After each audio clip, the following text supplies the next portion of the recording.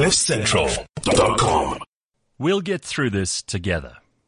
Can you believe what this coronavirus outbreak is doing to us?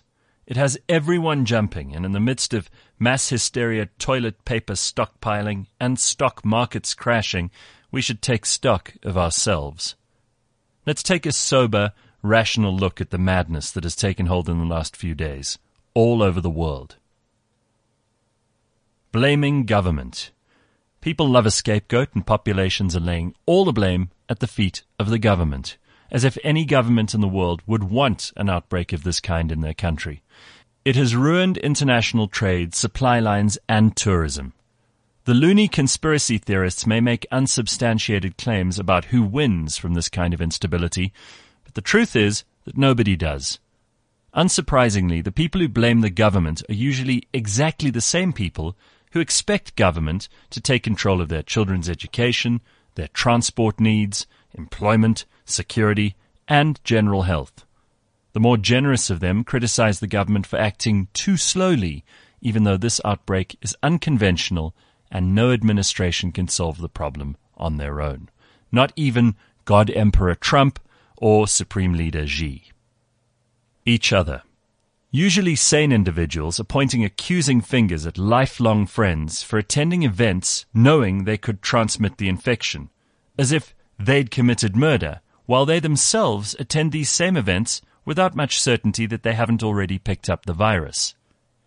I heard a horrible story about one of the first cases in South Africa, where a woman went home after an overseas trip to self-quarantine, only to be evicted from her apartment by a fearful, unsympathetic landlord.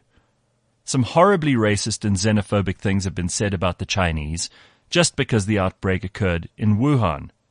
None of that helps, and the very worst in some people bubbles to the surface in a bad situation. True colors, they say.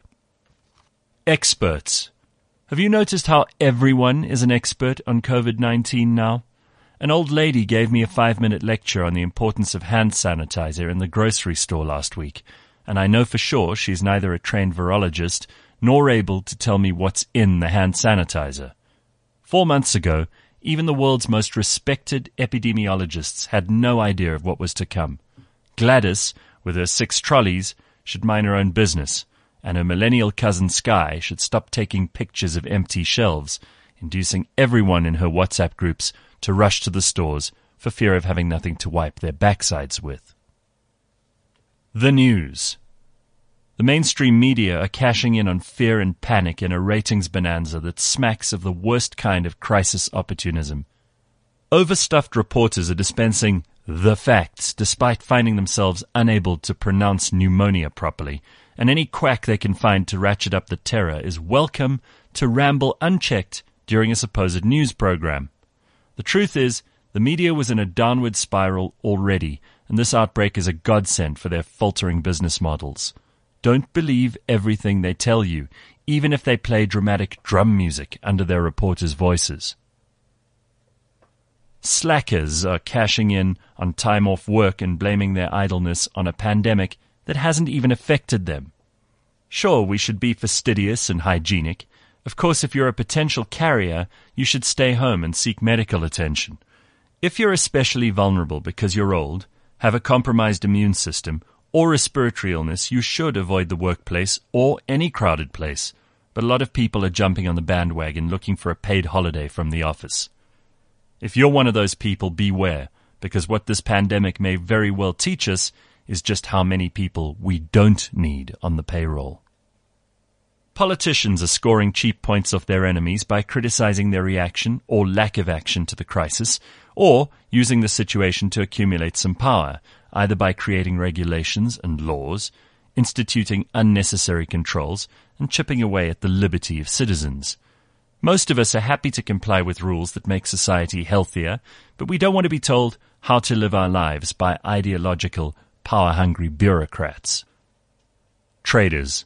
The jumpy, ever-paranoid stock market is losing its collective mind, selling off and devaluing businesses where the fundamentals are exactly the same now as they were the day before the outbreak. Many of the most scurrilous traders take great pleasure in short-selling shares that are in no way linked to the disease, causing a run on the stock exchange that could potentially ruin many ordinary people, their pensions and savings. These people are like the undertakers of the financial sector, and if you know any, shame them. Doomsday preppers. Believe it or not, there are some pretty sick people out there who've either been waiting for or actively hoping for a situation just like this.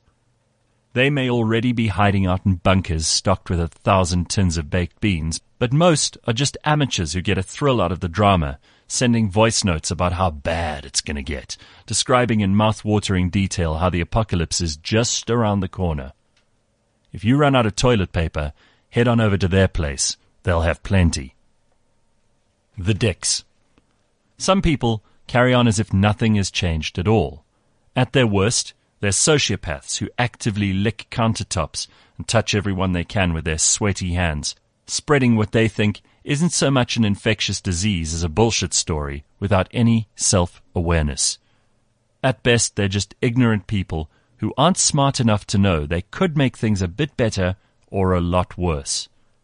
When a concerted effort is needed to mobilize a community, these people can never be relied on. Most of us, you can rest assured, would dismiss the madness of these bad actors in a tough global health crisis. Sensible, thoughtful people who have the interests of their loved ones and humanity at heart will usually try to do the right thing. If you're unsure about panic buying pasta sauce, selling off your precious investments, exiling a family member to a forest, or throwing yourself off a bridge because you woke up with a dry cough, stop and take a breath. If you can't take a breath, see a doctor. It's common sense. That's what'll get us through this together. CliffCentral.com